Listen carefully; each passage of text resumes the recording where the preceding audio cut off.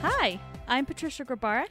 And I'm Katina Sawyer, and welcome to the Worker Being Podcast. Today, we are super excited to be joined by Dr. Allison Gabriel, who is an Associate Professor of Management and Organizations and a Robbins Fellow at the Eller College of Management at the University of Arizona.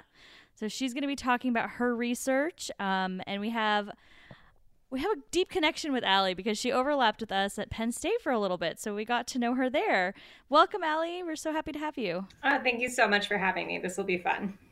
Tell us a little bit more about yourself. We'd love to hear, we gave our little spiel introduction of you, but let us know about your background and what you're excited to talk about today.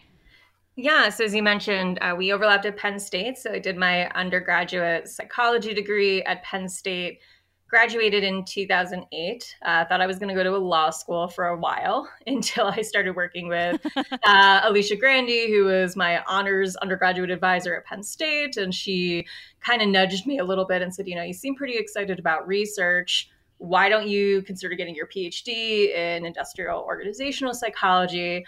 And so I applied to PhD programs kind of on a whim. Like I didn't think I was going to get into any and just had in my head, like, okay, I'll try this out and we'll see what happens. I ended up getting into the PhD program at the University of Akron and got connected with Jim Diefendorf, which was great because he and Alicia have close personal ties. They do similar research. They've done research together.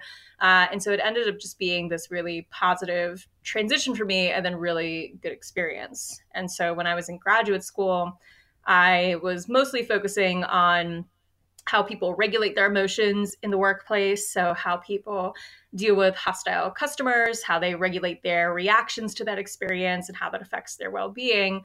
And then since graduating from Akron in 2013, I would say that my interests have evolved from there kind of dramatically, some might say. So I'm still interested in people's emotional experiences, but now I'm starting to focus more on questions surrounding lately, it's been a lot of issues pertaining to women's experiences in the workplace, and in particular, women's health experiences in the workplace. So understanding how things like breastfeeding and how women bring that into the workplace, menstruation, how that necessarily enters the workplace, how that affects their mood on a day-to-day basis, and how that relates to a variety of behaviors and kind of well-being outcomes that we care about. And so in some ways, I feel like my current research looks nothing like what I actually went to my graduate program to do, but I think that's okay. I think that's just kind of the natural evolution sometimes that happens in our work. Yeah, absolutely. And, we're all really grateful that you decided to pursue this path because you've made such awesome strides in moving our thinking forward in the field in a variety of different areas. But your newer work is something that really caught our eye recently. And so we're curious to learn more about how you decided to focus on research in some of the areas that you just mentioned around breastfeeding and menstruation, and what made you feel that these topics were important to explore. Yeah, so the breastfeeding research actually came out, and so this was a project that we started 3 years ago now. So that shows you how long we've been kind of cooking this up. So 3 years ago now. And what happened was lately it seems like a lot of my research is just getting driven out of personal experiences, either that I have or people very close to me have. And so we had a really close friend visiting us in Tucson. And my deal to bribe people from the East Coast to come visit us in Tucson is that I will take you to the spa for the day. So if either of you want to come to Tucson, I will take you to the spa for the day. I'm pretty close. I might take Yeah. Hop in a car. It'll be fun. And so my girlfriend and her husband and their 2 kids came out, and the youngest was 8 months old. And so I kept true to my word. We went to the spa for the day, and we were sitting in one of the pools outside, and it was beautiful. And I noticed that she was starting to look uncomfortable and kind of looking around. And I asked if she was okay. And she's like, oh, no, I'm fine. I'm just, I need to go pump breast milk, and I'm trying to figure out where I want to go do that. And I was like, well, we're in this beautiful place. Let's just flag, somebody down, and I'm sure they have space. And her response was like, oh, no, don't worry. I'm just going to go sit in the bathroom stall. And she left. And I just sat there mulling this over, incredibly bothered by this, that we were in this, really nice resort. And my friend was sitting in a bathroom stall pumping breast milk. And so when she came back, I was like, I got to tell you, I'm really upset that you just had to do that. And she was like, this is fine. Like, these are nice bathrooms, but you should hear what I have to deal with when I try to figure this out at work. And so we started talking about her experience and the challenges she was facing and why she was continuing to do this, even though she was facing these challenges. And then like immediately, right, my organizational like psychologist brain is just turning like, whoa, like this sounds like something that could be really important to study. And I wonder if anybody is. And naturally, like, what do? I'm like online that night until like the wee hours of the morning on Google Scholar, Googling like breastfeeding at work. Find that some people are researching it, but they were all mostly researching it from the viewpoint of what practices exist in organizations to facilitate breastfeeding. But there was nothing from the perspective of, well, what about the women themselves and what they're experiencing? And that just really struck me that we have, half of the workforce women. A lot of women are going to be having children. They're going to be re-entering the workforce postpartum. And some of them are going to make the choice to breastfeed or pump breast milk. And we don't really have a good understanding of what their experiences are like, so we can make this better. And so that was really kind of the thing that started bothering me. And from there, I had sent a text message to Sabrina Volpone, who's a co-author on this project. And I said, this might be crazy, but like, have you ever thought of a breastfeeding study? And she sent me a text right away saying that she literally had a Post-it on her computer saying like breastfeeding study ? And that's quite literally where this started, was just us being like, okay, let's like really go for this and do it. And so the project just evolved over time. It's a combination study that I'm really proud of because it's qualitative interviews with 38 women who really just kind of poured their hearts out talking about their day-to-day experiences, like the good and the bad and everything in between. And then from there, we kind of developed out, this theoretical model, these ideas that we wanted to test. And to do that, we have 2 experience sampling studies. So we tracked women, upwards of 200 women. In one study, it was around 118 for 10 days, and the other was 106 for 15 days to understand, what does it look like when breastfeeding goes well day to day? What does it look like when it goes poorly? And then how does that affect their ability to be productive at work? And then the thing that we really wanted to do was actually correlate this with how much breast milk they could produce at work. So to tell the full story, that it's not just a worker productivity story, it's a health and well-being story in every sense of the word. So yeah, that's a very long answer for how we got interested in this and how this project originated, that I'm really excited about. No, that's a great story, and I think it's very relevant and probably very relevant to a lot of our listeners, that have either experienced it or have heard similar stories from their friends and family members. At my organization, we travel for work a lot, and so I've had a lot of stories that I've heard from friends of mine that, after giving birth, after they come back from leave, they now have to travel, and we're pretty accommodating of trying to reduce the amount of travel people have to do while they're still breastfeeding and really early in their child's life, but it happens.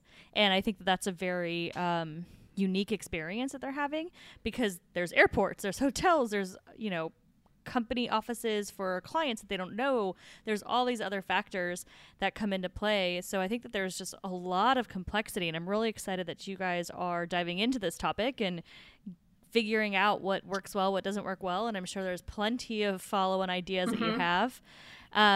But I would love to hear from you a little bit about the findings. So what are the findings that you're seeing? Yeah, so as you might expect, one of the big findings was that women did report instances at their work where breastfeeding and work were just interfering with each other. So the fact that, they had to put their work down and go pump because, the thing that makes this family experience so unique compared to other potential family experiences is that you can't ignore this. You likely can't ignore a lot of family experiences, but you particularly can't ignore this one, biologically speaking. It begins to cause pain.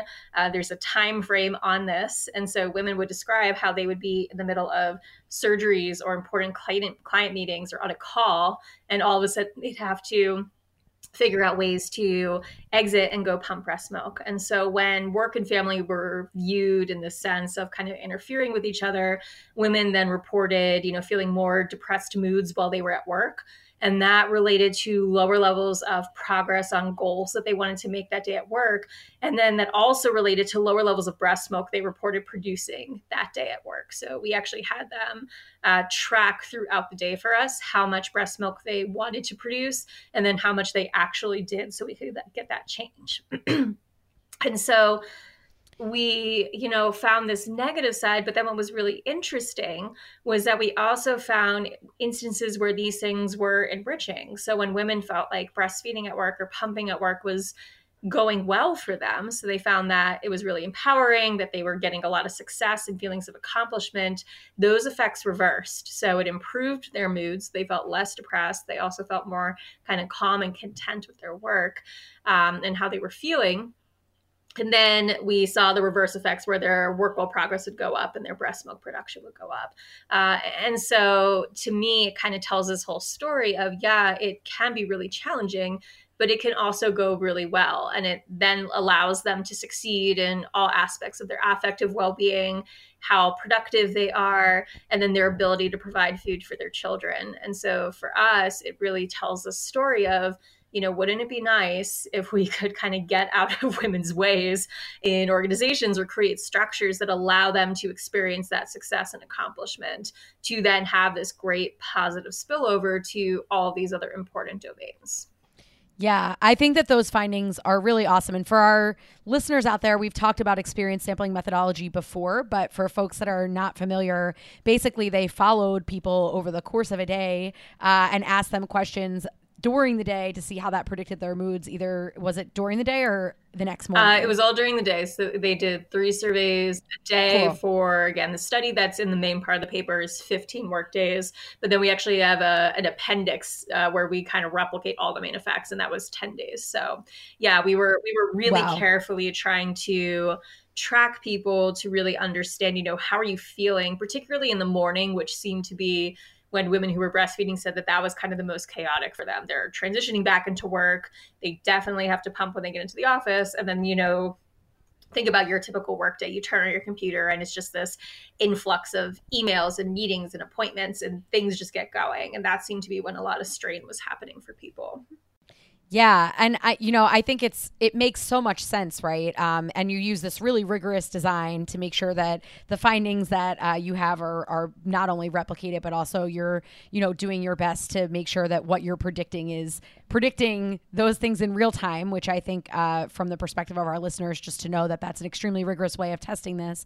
But also I'm curious because, this is a topic area that clearly has implications for wellness, and employees might want to bring that back to their employer. But what have been some of the reactions that you've had to doing this kind of work? Because I know in our field and in other fields that have been more traditionally rooted, it can be difficult to sort of do groundbreaking work like this. And I would assume that some folks might feel like bringing this back to their employer, if they're in a more traditional setting, it might be challenging. So how have you kind of faced those challenges in kind of trying to change those dominant narratives, and what kind of pushback are you getting, and how are you kind of fighting against that if you are getting it? Yeah, so I think now that the findings are out, we've had, luckily, the reaction's been largely positive. When we were first starting to do this work, it was really interesting because I was starting to, pitch this idea loosely just to kind of gauge what people thought, because obviously I was aware that it was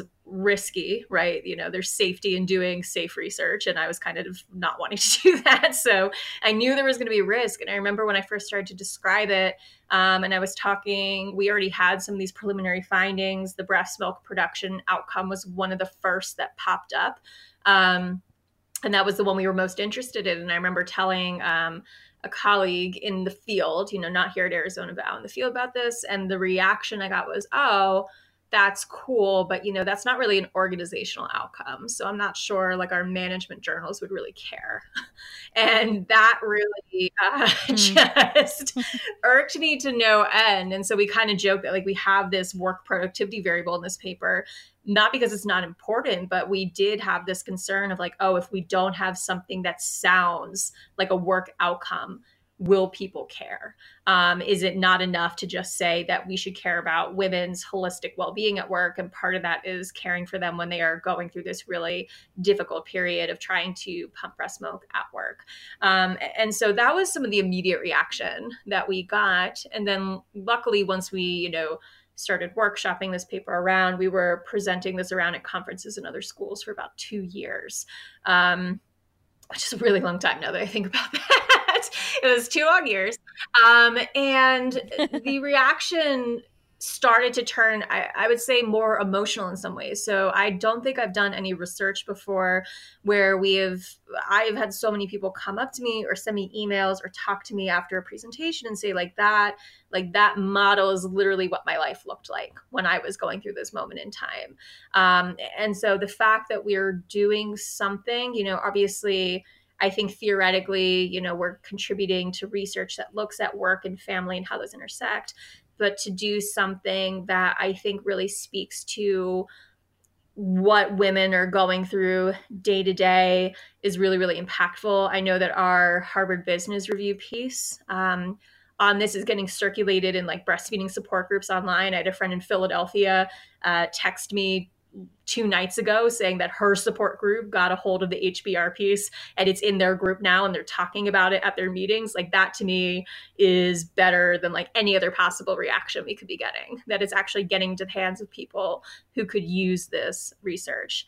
I would say maybe one of the more interesting takeaways that we've gotten from this is someone suggested that, our conclusions basically say that like, we don't say this, but their takeaway was that our conclusion suggests that like women should just work from home and that will make it all easy. And I'm like, that's also not helpful, because now what you're saying is that to allow women to successfully navigate work and their family lives and their breastfeeding, we basically have to relegate them to home and they need to work from home and telecommute and engage in flex time. And that's the only option. And I just have to think that we are better than that in organizations, that we can, create enough flexibility to allow women to navigate these successfully. So luckily right now, like I said, the feedback has been positive. And the thing that we like to remind people is, we did have questions about like the space that women are pumping breast milk in. And that's certainly a correlate of what we're talking about here. But really, it's just about people kind of getting out of women's ways and being supportive and not talking about pumping as a break that women get to take, and just allowing them to have the moments they need to do this. That's all it takes. It doesn't need to be, the nicest room on the block, although that would be nice. It just needs to be creating structures where women feel like they can take the time they need to do this and then get back to work, which is what they all wanted to do. They wanted to make sure they were still successful at work as well. Mm-hmm. Yeah, I think it's great that people are having these positive reactions now, and I'm not surprised to hear that people had some questions and qualms at first, unsure as to how this is going to work. And while unfortunate, I do think the fact that you were able to put in a productivity metric in, it really helps, because I think that's going to help people take this away.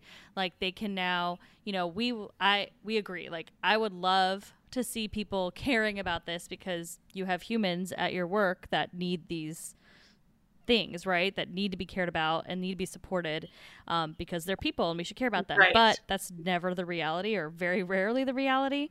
So I think it's great that now there's also this other metric. So not only do we care about wellness, but now if I need this support or think this is important, I want to bring this to my organization, I can back it up and give the business reason too. So it's both kind of coupled together, which Katina and I talk about this all the time when we're doing our show or writing on our website, is where we talk about the fact that, not only is it good for wellness, but it's good for business. So I think that we have to make those connections. And so I'm really pleased to see that you were able to do that. Yeah. And what's really interesting, so I mentioned we had women track how long they were pumping during the day, and the average ended up being about 45 minutes over 2 or 3 pumping sessions.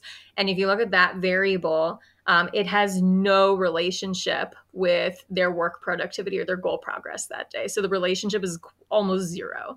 And so you can't even argue that, women, right? Because that's the argument we hear sometimes, is that, well, this is problematic because women are taking time away from work. And that means that's just, less time they can be productive. And we didn't see that. And so instead, what it suggests is let women take the time they need to do this. And if that experience is positive for them, if they feel like, okay, like I was able to take these 15 or 20 minutes, that was good. No one interrupted me. Nobody bothered me. No one made comments about that experience. This is just a positive thing that I got to do. They're going to come back feeling better about their experience at work that day. And then that's going to spill over and get all of those awesome gains that you were just talking about. So yeah, it started as this like ancillary thing we included. But the fact that we can show like, yep, it doesn't matter that they're spending, 45 minutes of their workday doing this. That wasn't related to the amount of productivity they reported at the end of the day. Yeah, I think that that's always really important because when it comes to any kind of work-family intervention, flexible schedules or anything, when you're trying to introduce that into a more traditional work setting, for some reason, the assumption is always that people are trying to get away with something. Right. Like they want to spend time not doing what they're doing. And I think largely the work-family literature has shown that, people are not trying to get out of stuff. They're just trying to arrange their life in a way that makes sense. And if people care about their jobs, they're going to care about it regardless of what other things are happening at the same time. So if you care about something, you'll find a way to get it done. And in fact, what you're demonstrating is that this actually helps motivate you towards, even though you didn't measure motivation, but this actually helps you to feel better and do better, actively helps you to feel better and do better to be able to, get that taken care of in a positive way, which is awesome. So I'm curious to hear, I think it makes sense to kind of start with leaders and employers. Based on the findings of your study, if there are people who are listening that manage teams or have a leadership position in an organization, what are some things that your findings would suggest that they do in order to craft a more inclusive environment for mothers? Yeah, well, I think first thing, so we did have in the paper some other kind of broader features surrounding breastfeeding experiences. And a couple of those were whether women felt like they were being stigmatized by their coworkers for this choice to breastfeed, or whether they felt like they were receiving compassionate displays from people. And those things definitely correlate with how good or bad they feel on a day-to-day basis. And so I think at the most practical level, like the number one thing we kept hearing come up over and over again in the interviews when women talked about their negative experiences was how kind of hurt and stigmatized they felt when people would talk about their time spent pumping as a break from work. And, they would all tell these anecdotes of like, yeah, like that's not the break I would pick. Like this is not a work break to go sit and recover. This is something that I am trying to do. And it's biologically and physiologically very stressful to go through this and try to be successful at it. So I think it's all about having conversations of why are we supporting this? Well, we're supporting this because we should care about our employees holistically, right? We should care about who they are in the workplace, but we should care about who they are outside of the workplace. And for this period of time, be it 3 months, 6 months, 9 months, 18 months, whatever it ends up being, this is a part of who they are. And so we should be supportive of that. This is not time off. This is not, an additional break that other people should feel like they're being slighted by. I think just making that small change would start to have a huge impact in how people start to talk about it. The other piece we did measure was just breastfeeding compassion. So compassionate displays of, how women were being assisted by their coworkers. And that made them feel better. And so, just recognizing, I think, the challenges that women are going through to do this successfully, that can make a huge difference. This actually, the next project we're working on out of this research that Sabrina Volpone is leading, is all about these different types of support that I'm describing here. So we caught some inklings in the paper that we published that these variables would matter. And so now what we're trying to do is basically stack them up against each other. So things like formal organizational policies, the climate in the organization surrounding breastfeeding, social support, just kind of safety and being able to talk about these issues. How do those all stack up to predict whether women feel like they can keep their work and kind of family goals in balance with each other? But yeah, let's stop talking about these things as breaks. Let's, start giving women the flexibility that they need. And yeah, it also wouldn't hurt if we could stop having women go do this in the basement broom closet, which is something we heard quite a few times, was that the space being allocated would be in these places that were either really far away or in really, really egregious, gross places, for lack of a better word there. And so I think if people can just be supportive, whether it's lending an office or, a meeting space for a little while, and again, just allowing women to have the flexibility, that's really the biggest takeaway that kept popping out to us in the results of, wow, we just need to get out of the way and let women feel successful and feel like they have control over this experience that they're going through that otherwise can feel very unwieldy. That makes a lot of sense. And I think that there's a lot that leadership and management can do to influence that acceptance and support. But it also sounds like employees, peers can do the same thing and not make sure they're not saying things about it being a break and, showing that compassion and that consideration.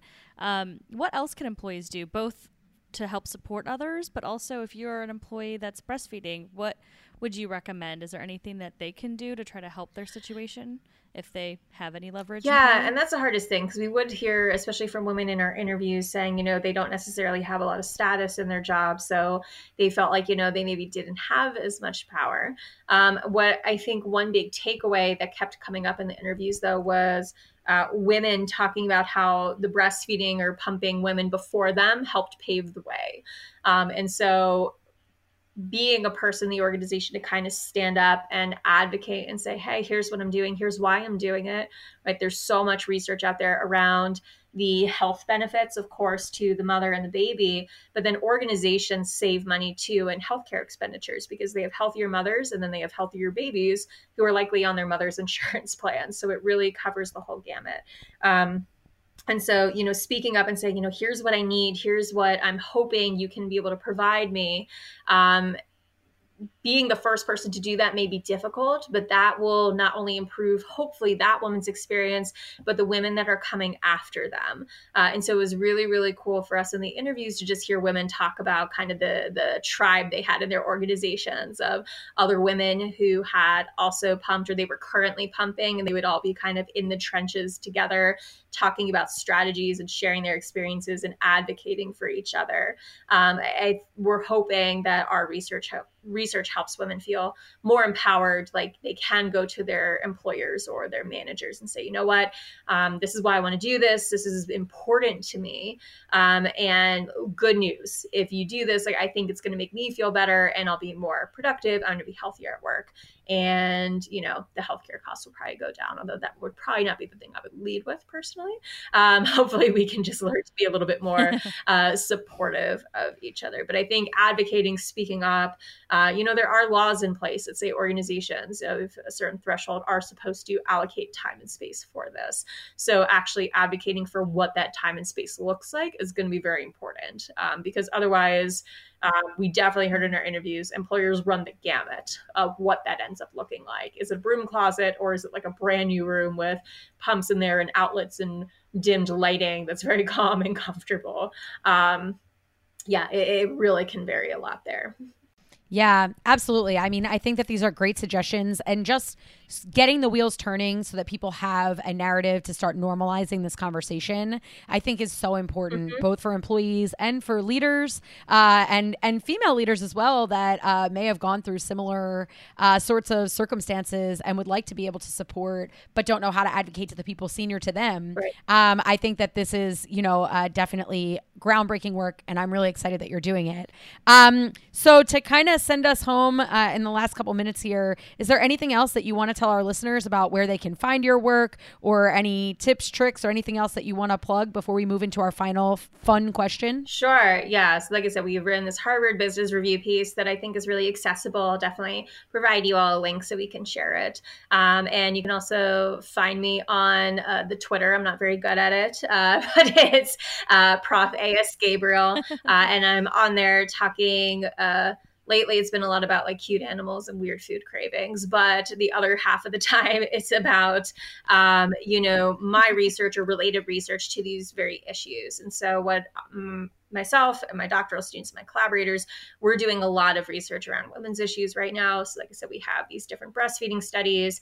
We do have menstruation and research related to that in the past. And we're also starting to segue into women's experiences of sexism and harassment in a variety of contexts. And so we are constantly, looking for people to be in these studies. So if you're listening to this and you're like, oh, I actually feel like I have some experiences that I would love to share in a research domain to be part of this dialogue. We're always looking for people that are interested to share their stories and be a part of this. And then we always link to relevant research that's relating to the work that we're doing. If it's not ours, we love highlighting other, awesome women and researchers in the field who are doing this work. So that's largely where you can find me these days.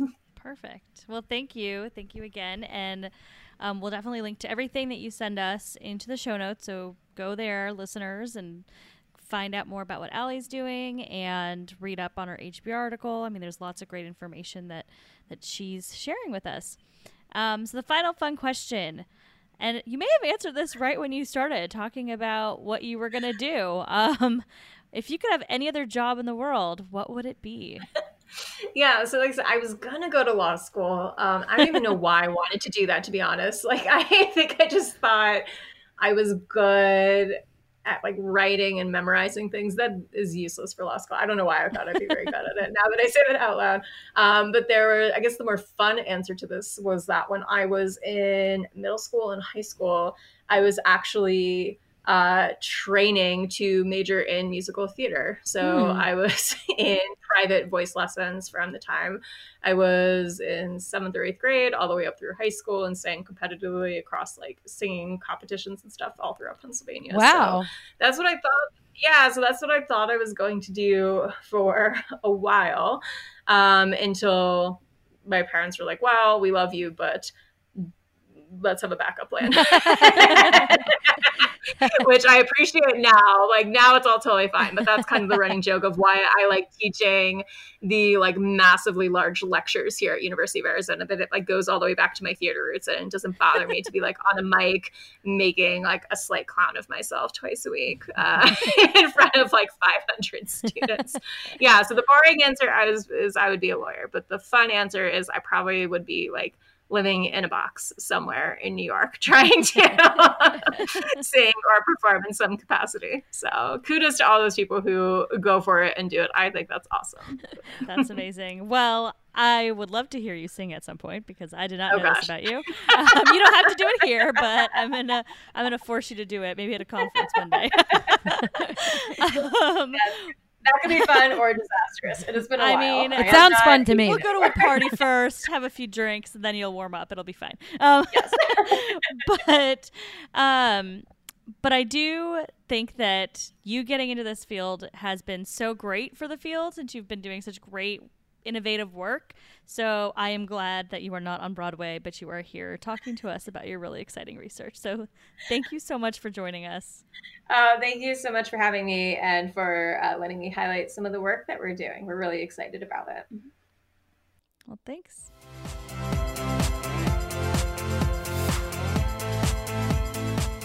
Thank you so much for listening to the show. We were so pleased to talk to Allie.